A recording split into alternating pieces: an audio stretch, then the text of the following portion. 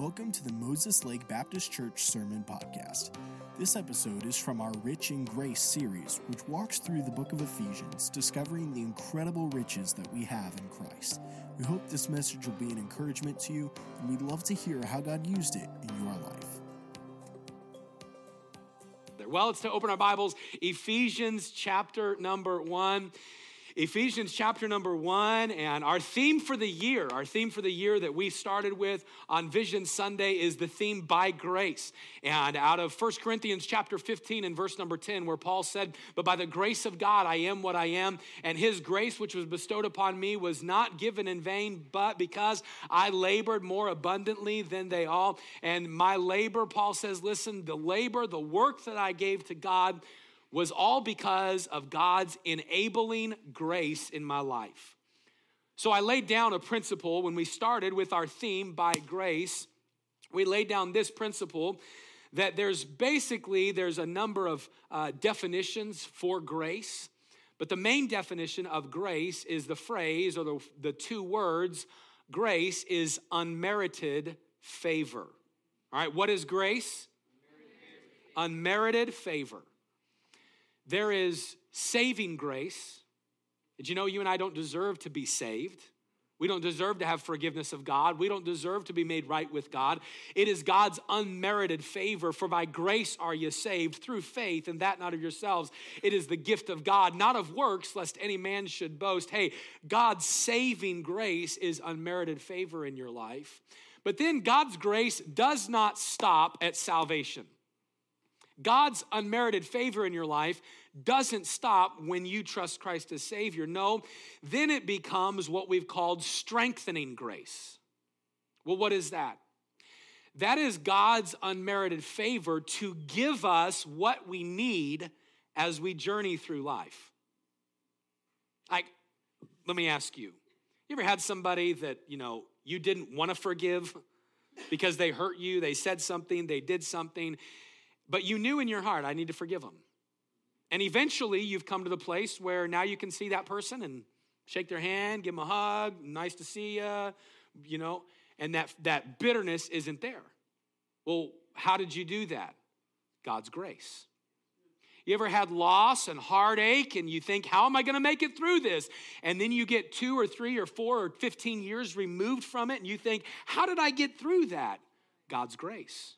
You ever had a financial challenge and a difficulty and you don't know what decision to make, and yet you find yourself kind of just man, I'm kind of following a hunch, but you're following biblical principles, and you get to the end of it and you look back and you think, wow, how did I get through that? God's grace. What is that? That is the strengthening grace of God.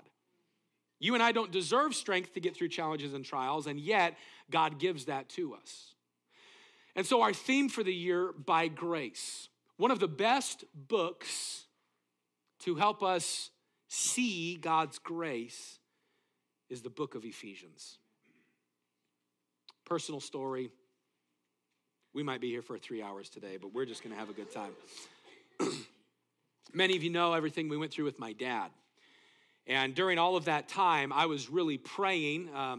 I normally start in about May, June, July, I begin planning for the next year for our church. I try to have everything planned, what I'm preaching, and maybe not everything broken up, but I try to have the series I'm doing and the theme for the new year, try to have it all done by October, November time. And last year, we started all that crazy stuff with my dad in July. That's when it really all kind of started. And I was praying about our theme. And in the month of August last year, I was reading the book of Ephesians. And I've been studying, if you haven't been here, I used to just read through the Bible once a year and read 4 chapters a day, and you get through the Bible in about 11 months, and I would do that every 11 months. But a couple years ago, I thought I'm going to change it up. And so now what I do for my time with the Lord, I read one book 1 month. So every day I read through that book or a large portion of that book. So right now I'm in the book of Ecclesiastes. So today's February 6th. I've read Ecclesiastes 6 times already this month, and I'll read through that every day. August was Ephesians. I knew where we were at in our Corinthians study. I had a feeling about not wanting to do a verse out of Corinthians because our theme verse was out of Corinthians a couple years ago. But as I was reading the book of Ephesians, God began to show me, Dennis, everything with we knew in our hearts that unless God worked an absolute miracle, we knew my dad wasn't going to be around much longer. And I remember thinking, like, God, how am I going to get through this? And I read the book of Ephesians just over and over and over again. You know what God showed me? Grace.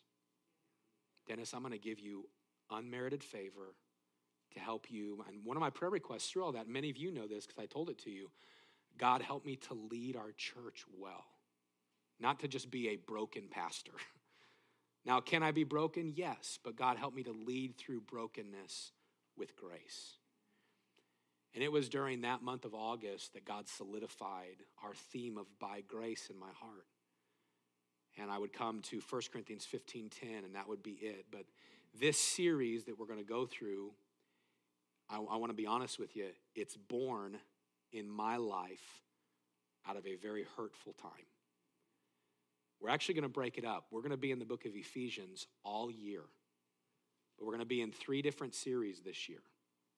And then we'll be in Exodus for the other 2 series, and I'll talk more about that. But anyway, but this very first series, we're going to be in it. It's 8 messages. And it's simply on the title of the series, Rich in Grace. Rich in grace. What's that mean, Pastor? God's grace never runs out. Like, you don't know what this year holds, but God's bank account of grace will never be depleted for you. What an awesome principle. It's all throughout the first 2 chapters, and I think it'll be a help. Today, we're going to be in chapter number 1, first 6 verses of chapter 1. But before we get into our series, I really just want to kind of help us understand the book of Ephesians. The book of Ephesians, of course, written by Paul to the believers at Ephesus, the church that he had started at Ephesus. We know Paul's story. I'm not going to recap a lot of this, but about the year 53 AD is when Paul would come into the town of Ephesus for the very first time. You can read about it in Acts chapter number 18. Paul would only stay in Ephesus for a couple of days. He would leave there some partners of his, Aquila and Priscilla. We learned about them a little bit last week. Excuse me, and Paul would go into Ephesus and he would leave them, and then Paul would travel to Jerusalem and a couple other different places. But in Acts chapter number 19, Paul comes back to Ephesus and he begins to spend a number of months, and really probably about 2 years, Paul would spend in the town of Ephesus. What would he do there? He led people to Jesus, discipled them in Christ, and God used him to start an incredible, incredible ministry. Ephesus, of course, at this time would be one of the larger areas, one of the larger towns, one of the larger cities, if you will. Not as large as Corinth that we just got through in our book of Corinthians, but Ephesus was a town that was known for the worship of the goddess Diana. You can actually read about this in Acts 19. So I'm going to encourage you to go read it on your own time, and then we won't be here for 3 hours because I don't have to tell you. You can go read it for yourself. Acts chapter number 19, where the goddess Diana, those who worshiped this goddess, they wanted to get rid of Paul. Why? Because Paul was hindering their source of income. Well, why was Paul hindering their source of income? Because they were making all the little trinkets and all the little statue gods of the goddess Diana, the silversmiths were. And Paul was in town preaching that is a false god. You need to come over and believe in Jesus Christ. And Paul preached the gospel to them. And literally hundreds and hundreds, probably thousands of people were trusting Christ as Savior. Luke defines it this way in Acts 19:20. Paul's ministry in Ephesus: so mightily grew the word of God and prevailed. Man, God's word was at work in Ephesus. God was doing great things. But they also had a fight on their hands. Luke says this, the same time there arose no small stir about that way. What was that way? Christianity, we know from Acts chapter number 19 that Paul would face fierce backlash from those silversmiths to the point of trying to beat Paul and any believers and try to fear people away from believing in Christ. But God's word prevailed. Hey, can I just give you a simple principle this morning? God's word will always prevail. You can mark it down, take it to the bank, that everything in this book, every principle of God, every doctrinal truth, every prophecy, it will prevail. The Bible actually says it this way, and Jesus said, not the smallest little thing, a jot or a tittle, which is grammar in the different languages. God said, hey, every single thing will come to pass. God's word will always prevail. I hope that you would lean into God's word. I hope that God's word would be something that would prevail in your life and be strength-giving in your life. But Paul was there in Ephesus. He would leave. Paul wouldn't come back to Ephesus, to the town of Ephesus, probably during his entire ministry. However, Paul would meet in Acts chapter 20 with the leaders of the church at Ephesus, and he would help disciple them. And you can go and study. I believe that the church and the believers at Ephesus had a special place in Paul's heart. And what Paul writes to them about in the entire book of Ephesians is just about all of the riches that we have in Christ. And one of the riches, one of the supernatural blessings that we have because of being Jesus Christ followers and believers in Christ is the grace of Jesus. And so we are rich in grace. Today, as we come to Ephesians chapter 1, the first 6 verses, I'm going to make a confession to you. Are you ready? I'm confessing my faults. The Bible says, confess your faults one to another. So I'm confessing my faults. Here's one of my faults. I care often too much about what people think about me. How many of you are like that too, be honest? Okay, if every hand's not going up, then we're just going to stay here for a while because that is one of our faults of all of us. Man, you ever think about it? Do you ever just give too much attention to what somebody thinks about you? I know in my life, and spouses, you should be concerned about what your spouse thinks about you and trying to please your spouse and be an encourager and a help to your spouse. But I'll be honest, one of the things that I struggle with in our marriage is I think too much. What's Hannah thinking about me right now? And she'll tell you all the time, honey, I'm not thinking anything mean to you about you right now because I'm there and I'm all like defensive and nervous and I'm always thinking, man, what is Hannah thinking? Is she happy that I did this? After I preach a message, I'm thinking, what does Hannah think? Was it a good message? Does she think I'm an idiot? Like, was I too repetitive? What I do? I'm thinking that type of stuff all of the time. That's one of my many flaws and one of my many failures. But you know what? In life, we can often, we just want to know.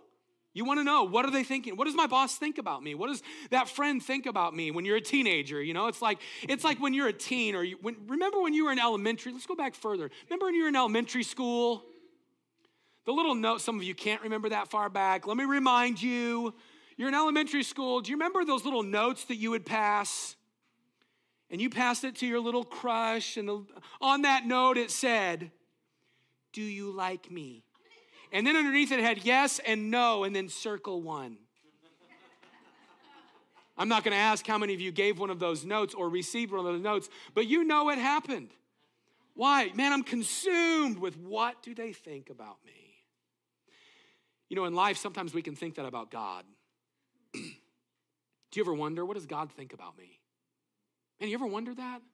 Like, what does God think? And you almost want to fill out the note, like, God, do you like me today? Yes or no? Circle one. You know, man, God, what do you think about me? As we come to our first part in our study in Rich in Grace, this morning I want to show you what God thinks of you.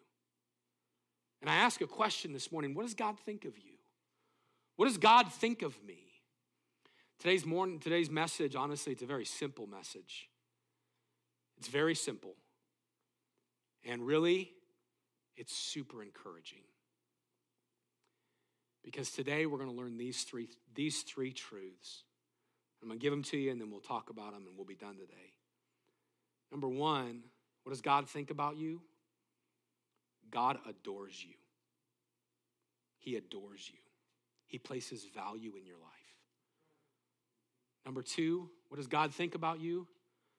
God adopts you. He sees you as a child of God.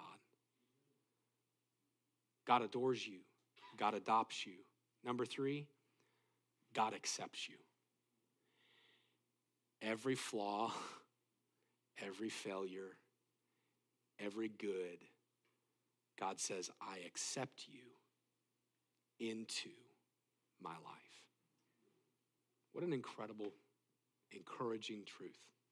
God adores, God adopts, and God accepts. I want you to see those three principles with me. Stand if you would. Ephesians chapter number 1. Ephesians chapter number 1. We're going to read the first 6 verses today.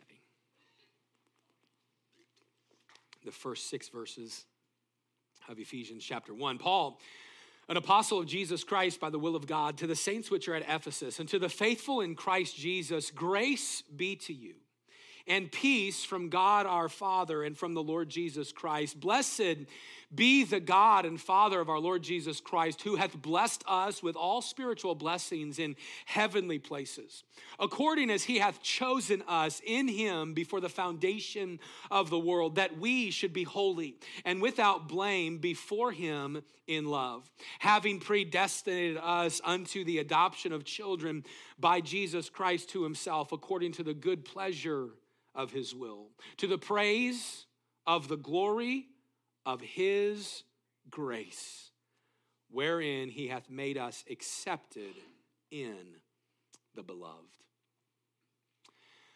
I love these verses. I love the principle. It's just going to show us what God thinks about us.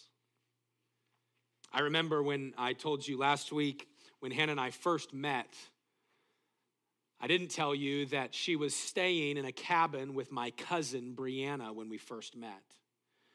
After we met and we spent some time together, do you want to know what I asked Brianna over and over again? What did Hannah say about me? Hey, did Hannah like me? Hey, you know what we're doing this morning? We're coming to Paul and we're saying, hey, Paul, what's God think about us? Hey, Paul, what does God say about me? And Paul's going to give us these principles. God adores you, God adopts you, and God accepts you.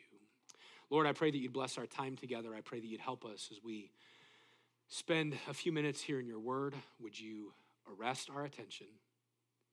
Lord, I pray that you'd use me, that you'd fill me with your spirit. I pray, God, that your spirit would lead every word, every action. I pray that you'd help us today, help me to preach, Father, and to give your truth for your glory, not mine, for your name to be lifted up. And God, I pray that you'd help each one of us today to be spirit-filled in these moments, that we would hear from you and that you would work in our lives. We love you. We thank you for your love. It's in Jesus' name we pray. Amen. You go ahead and be seated. What does God think of you? That first principle, God adores you. God adores you. Verse number 1, Paul, an apostle of Jesus Christ by the will of God, to the saints which are at Ephesus, to the faithful or faith-filled in Christ Jesus. Paul is simply doing his normal greeting. If you're a student of the Word of God, then you know that Paul often would greet at the beginning of his letters and at the end of his letter. At the beginning, Paul determines who he's writing to. So who's the letter to? It's to the believers at the church at Ephesus. What does Paul say to them? I love verse number 2. He says, grace to you and peace from God our Father and our Lord Jesus Christ. Now, I'm going to speak fast this morning because I don't want to be here till 1 o'clock because then my wife won't think good thoughts about me. But I'm going to speak fast, but we're going to nail down a bunch of scripture. But I love Ephesians chapter 1, verse number 2. And I love Colossians, the book of Colossians and the book of Philemon. Well, why, Pastor, do you love these books? Well, number 1, they're in the Bible. But number 2, they were all written by Paul at the same time. Paul wrote the book of Colossians, the book of Ephesians, and the letter to Philemon about the slave Onesimus. Paul wrote all 3 of them while he was in a jail cell in Rome. Paul was under house arrest in Rome, awaiting to go before Nero, who was at that time, who we know because of history, Nero was one of the biggest antagonists of biblical Christianity and would kill many, many people because they believed in Jesus Christ. Paul was awaiting trial before Nero. Now, why does verse number 2 help us understand something about Paul's thought when he was facing trial? Because he says, grace and peace unto you. Well, what was Paul saying? Paul was giving them his prayer request for them. And we're going to see him do that later, and he does the same thing in Colossians as well as in Philemon. Paul is sitting in a jail cell, awaiting trial, and he says, I'm praying that God's strength would be in your life and peace would be in your life. I don't know about you, but when you go through trials, are you quick to do that? Like, are you quick to tell other people you're praying for them in your trial? Or are you quick, like I am, to say, hey, would you pray for me? I'm really going through a trial. You know what? Paul had every right. He's sitting in a jail cell. And you know what? There are a couple of times in Scripture when Paul says, hey, pray for me. But you know what he says to pray to do when he was in jail? He said, hey, pray for me that God would give me courage and boldness to speak for him in the midst of this trial. I don't believe you find in Scripture where Paul says, hey, pray for me to get out of this. I'm really in a bind. And I love verse 2, grace and peace. I'm praying for grace and peace in your life. Paul had such a great thought about others. But I want you to notice verse 3 and verse number 4, where we learn that God adores us. Ephesians chapter 1, verse 3 and verse number 4, blessed be the God and the Father of our Lord Jesus Christ, who hath blessed us with all spiritual blessings in heavenly places, according as he hath chosen us in him before the foundation of the world, that we should be holy and without blame before him in love. The word blessed in verse number 3, it means to be adored. I think I have it here. It means to, nope, I don't. The word blessed, it means to be adored. Paul is saying God is to be adored. He's to be worshiped. Well, why is God to be adored? Because he has blessed us with all spiritual blessings. Anything good that comes in my life, that phrase, spiritual blessings, has to do with just simply all of the supernatural blessings or holy blessings that can be brought into a person's life. God brings them there. And so Paul is simply saying this: to be adored is God, the Father of our Lord Jesus Christ. Well, why, Paul?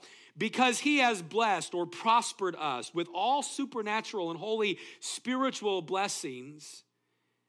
And verse number 4, through his love, he made us holy and without blame before him. Here's what Paul is saying in these few verses. God is to be adored because he places value upon you. God deserves to be adored because he values and adores you. Verse number 4, according as he hath chosen us in him before the foundation of the world, that we should be holy and without blame before him in love.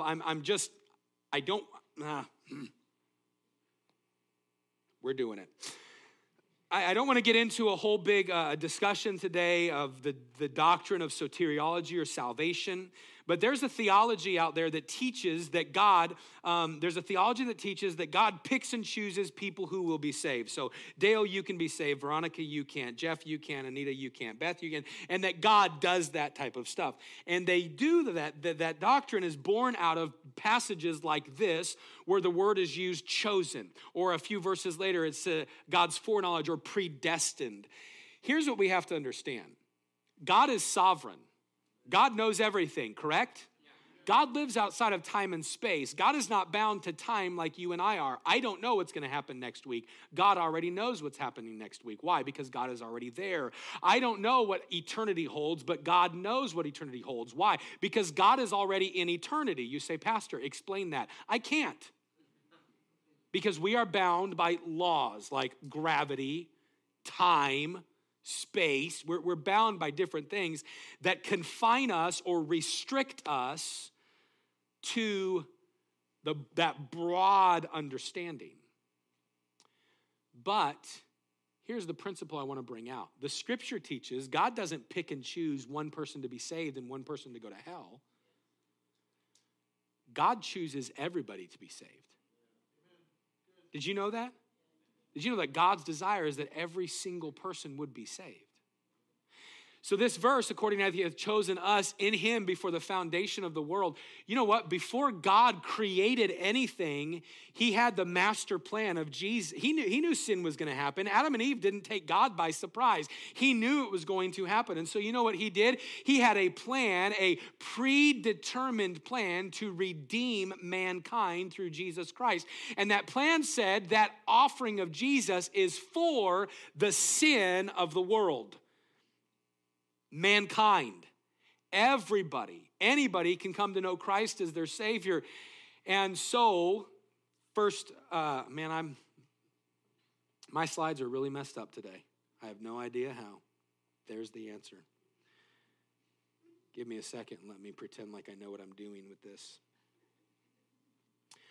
2 Peter chapter 3 and verse number 9, it says this: the Lord is not slack concerning his promises, as some men count slackness, but is long-suffering to usward, not willing that any should perish, but that all should come to repentance.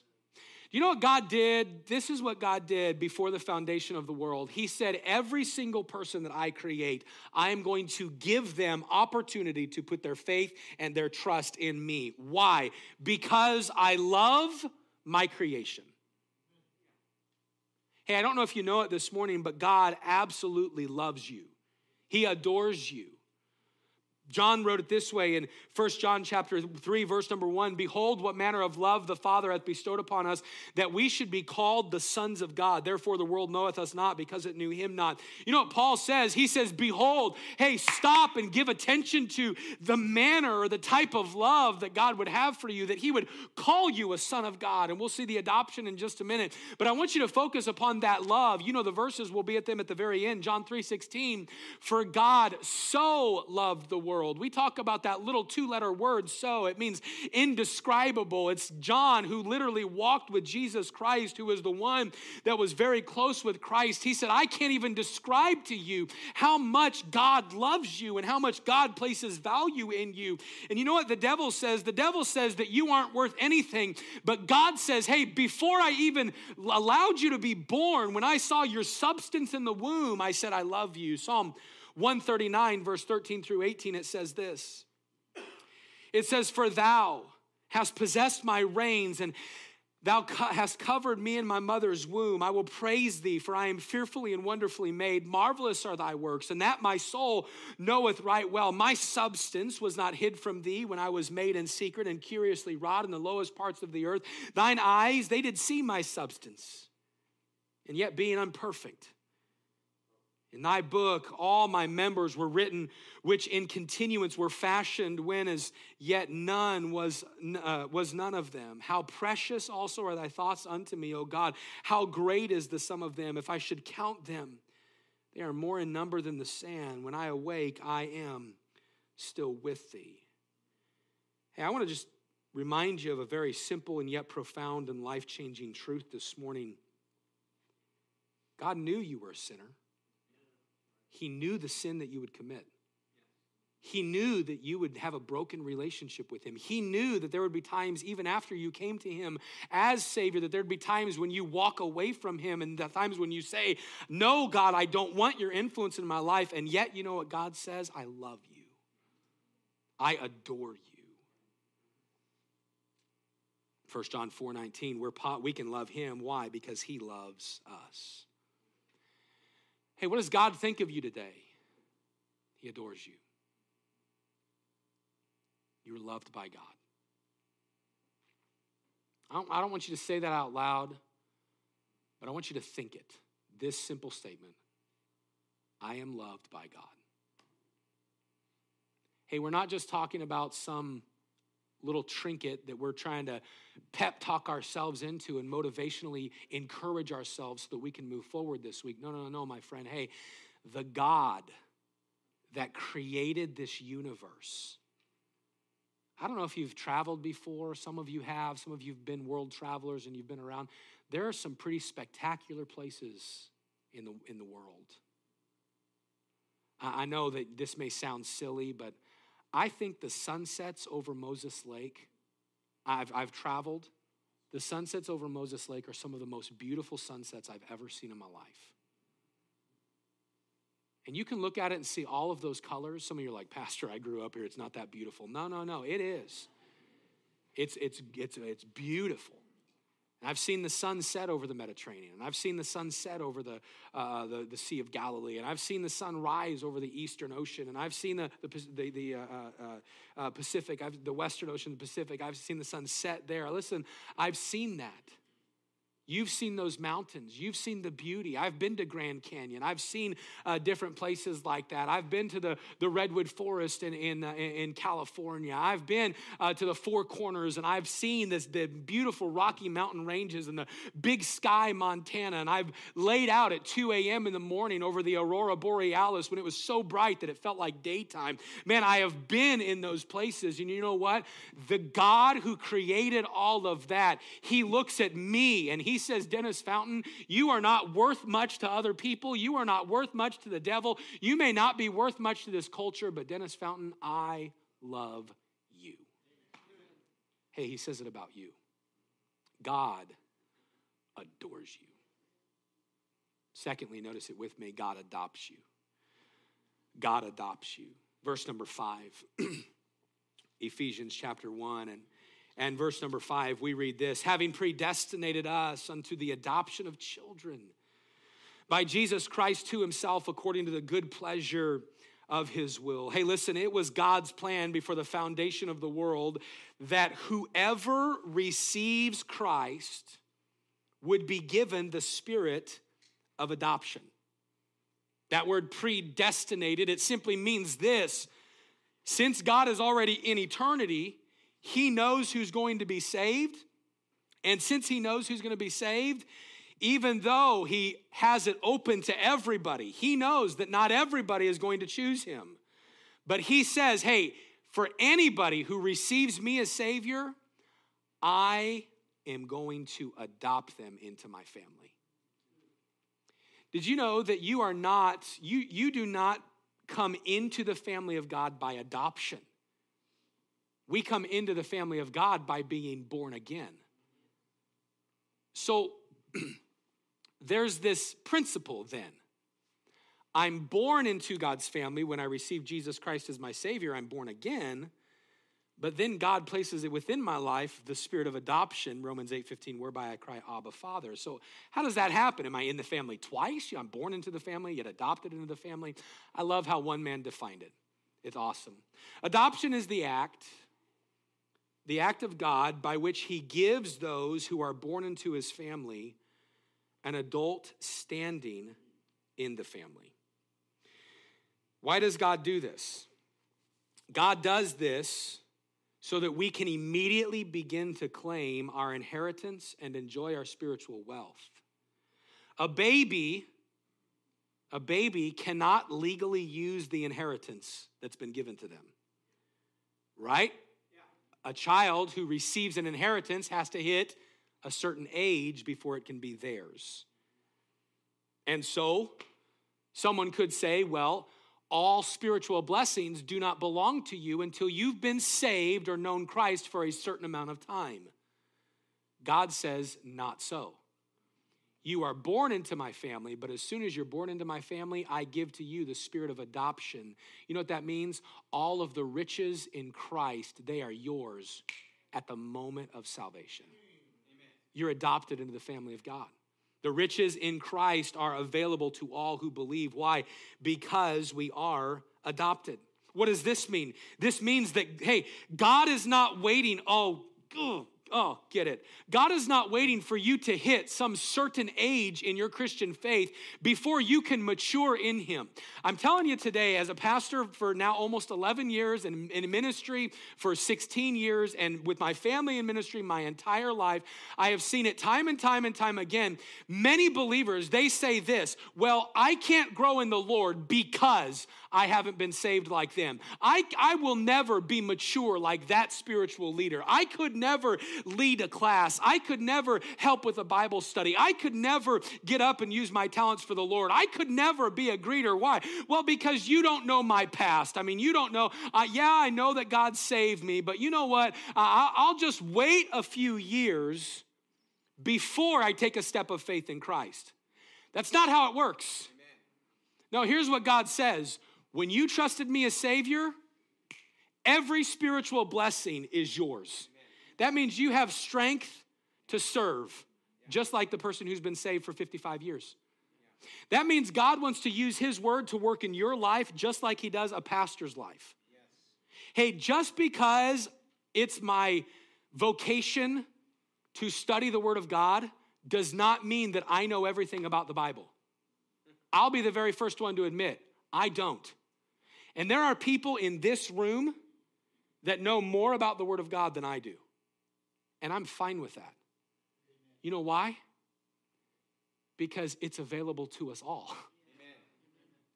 So don't have a mindset of, well, I'm not pastor, so I can't memorize scripture. This brain doesn't like to work just like your brain doesn't like to work. And if I'm going to memorize scripture, you know what I got to do? I got to work at it. And I'm finding that the older I get, the more I forget. And some of you are like, yeah, buckle up, pastor. I know. I'm afraid of what's going to happen to this mind when I turn like 80. I don't know what I'm going to be, because sometimes I'm like, hi, my name's Dennis. That's right. My name is Dennis. Man, there's some things hey, don't make excuses for not using your life for God now. Are you still with me this morning? We need to understand that when you were born into the family of God, God placed upon you the adoption because of Jesus Christ. And I absolutely love the fact when it says in John chapter 1 and verse number 12, but as many as received him, hey, to them gave he power to become the sons of God, even to them that believe upon his name. Adoption is a big deal. Adoption places value on someone who otherwise seems forgotten. Adoption is a beautiful picture of selfless love. And when you placed your faith and your trust in Jesus Christ, God said, not only are you born into a relationship with me, but I am giving to you the spirit of adoption, and I am giving you access to all of those spiritual blessings. All throughout Scripture, Paul writes about the adoption from God. You haven't received the spirit of bondage again to fear, but the spirit of adoption, whereby you cry, Abba, my dear Father. Titus 3:5, that being justified by his grace, we should be made heirs according to the hope of eternal life. That an heir, we get the inheritance. Galatians 4, but when the fullness of time was come, God sent forth his son, made of a woman, made under the law, to redeem them that were under the law, that we might receive the adoption of sons. And because you are sons, God hath sent forth his spirit the spirit of his son into your hearts, crying, Abba, Father. Wherefore thou art no more a servant, but a son. And if a son, then an heir of God through Christ. Hey, God places so much value upon you. He adores you so much that he adopts you and he gives you access to the riches that are in Christ. You want to know what God thinks about you?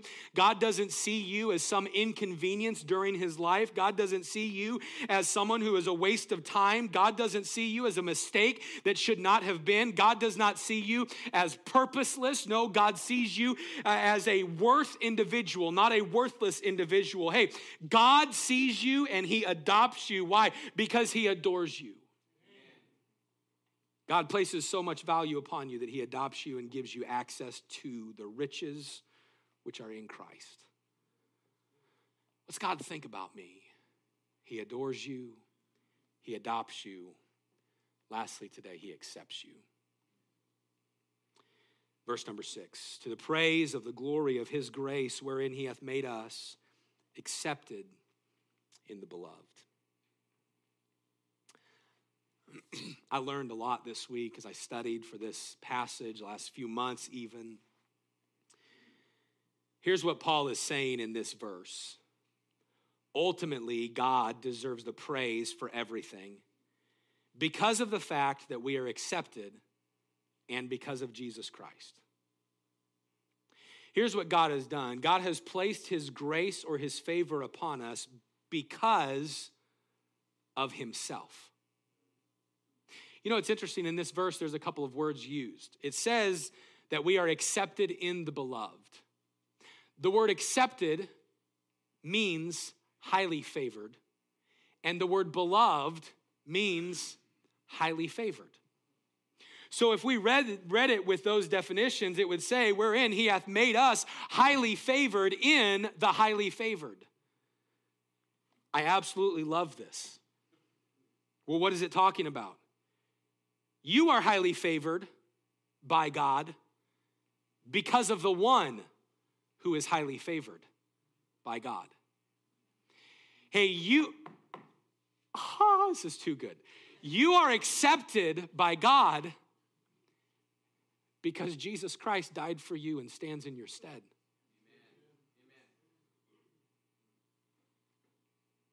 We can't make ourselves acceptable to God, but he, because of grace, he accepts us in Christ. And our eternal purpose, listen, the eternal position that you have, the eternal standing that you have, if you put your faith and your trust in Jesus Christ, listen, it will never change. God accepts you because of him, not you.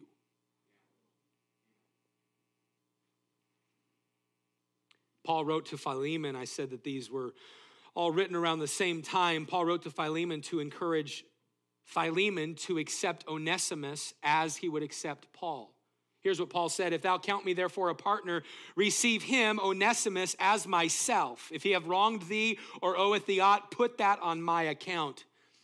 Hey, Philemon, accept Onesimus as if you would accept me. This is what Paul is writing to the believers in Ephesus about their relationship with God. Hey, God accepts you not because you are something special. God accepts you because his son is someone special. God doesn't accept you because of what you do or don't do. God accepts you because of what Jesus Christ did on a cross and what Jesus Christ does at the right hand of the throne of God. Hey, don't ever think, you know what, God doesn't love me today because of my past. God doesn't love me today because of that thought. God doesn't love me today because of that bitterness. God doesn't love me today because I can't forgive. No. Your love, God's love for you is not ever going to change. Why? Because his love for you does not depend upon you. It doesn't depend upon you keeping yourself in love with God in the sense of like, God, I've got to maintain this umbrella. You know, your love is like an umbrella. And if I ever come out from under it, then God, your wrath is going to strike down upon me. No. God accepts you because you are highly favored because of him who is highly favored. Amen. It's all about Jesus. It's all about Christ. It all points to him. The Bible says it this way. Paul wrote it to Timothy: there is one God and one mediator between God and men, the man Christ Jesus, who gave himself a ransom for all. Colossians 3:3. Hey, you are dead. When you receive Jesus Christ as Savior, your flesh is dead, and now you are born again. You are alive, and your life is hid with Christ in God. What does that mean, Pastor? It means when God looks at you, he doesn't see you. He sees his son standing in front of you.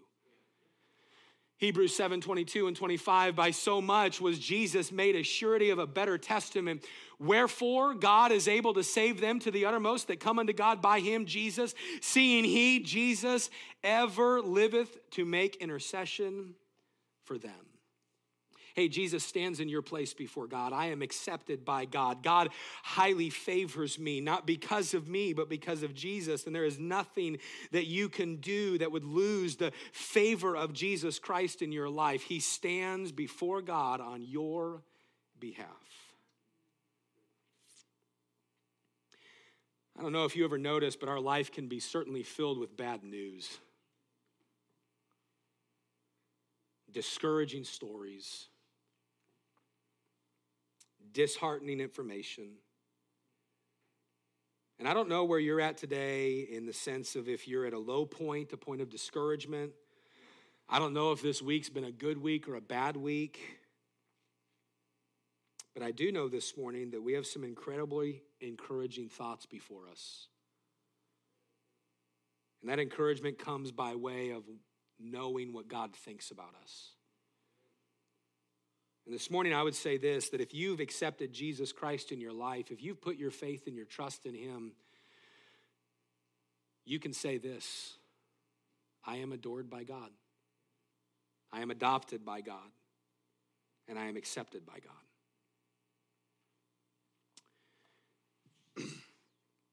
You know what the devil's going to do?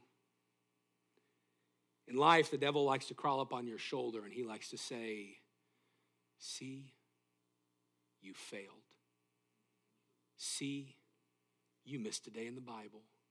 See, you said that to your spouse. See, you did what? And the devil likes to get up on your shoulder and he likes to say, you're worthless. Hey, you're a failure. Hey, God thinks you're a loser. Hey, a follower of God would never do that. You know what you need to do? You need to turn right back around at the devil and you need to say, I'm adored by God, I'm adopted by God, and I'm accepted by God. Now, does that all give me permission to live how I want? No, because I should still love God, but we can't love him. We can't love him unless we really truly realize we love him because he first loved us. But maybe you're here this morning and you don't know if Jesus Christ is in your life. You would say, Pastor, I want to say I'm adopted and accepted, but I've never put my faith and my trust in Jesus. I've been baptized. Baptism won't get you to heaven. I've said a prayer. Saying a prayer won't get you to heaven. No, there's got to be a time in your life when you've nailed it down and put your faith and your trust in Jesus, believing upon the death, burial, and resurrection of Jesus Christ. Can I tell you today, if you're here and you need to make that decision, the verse I said we would end at in just a second, John 3:16. It was written for every one of us. For God so loved the world that he gave his only begotten Son, that whosoever believeth in him should not perish but have everlasting life. For God sent not his Son into the world to condemn the world, but that the world through him might be saved. If you're here this morning and you've never put your faith and your trust in Jesus, hey, God adores you, and he wants to give you that adoption and that acceptance, but it will only come as you receive him. Put your faith and your trust upon him and receive him into your life. And if you're here and you've never done that, today could be the day where you nail that down. I'd like every head bowed and every eye closed this morning. Every head bowed and every eye closed. When I ask you a couple of questions today, the first one this morning is, do you know for sure if you died today that you'd go to heaven? If you're here and you'd be honest, you'd say, Pastor, I know for sure if I die that I'm going to heaven. I know I'm going to heaven. I've put my faith and my trust in him. Would you slip your hand right up and right back down? Pastor, I know that. Hey, today, would you ask the Lord to help you this week to remember what God thinks about you? Would you ask the Lord to help you this week to stand in defense against the devil when he comes at you with those thoughts of failure and those thoughts of not being what you are, what you should be in Christ? Would you just ask God, help me to remember I'm loved by you. I'm valued by you. I'm adopted by you. God, help me to remember this week that I'm accepted in you. Thank you for listening to this message. We hope it's been an encouragement to you. And if you'd like any further information about our church, we'd like to encourage you to visit mlbc.church.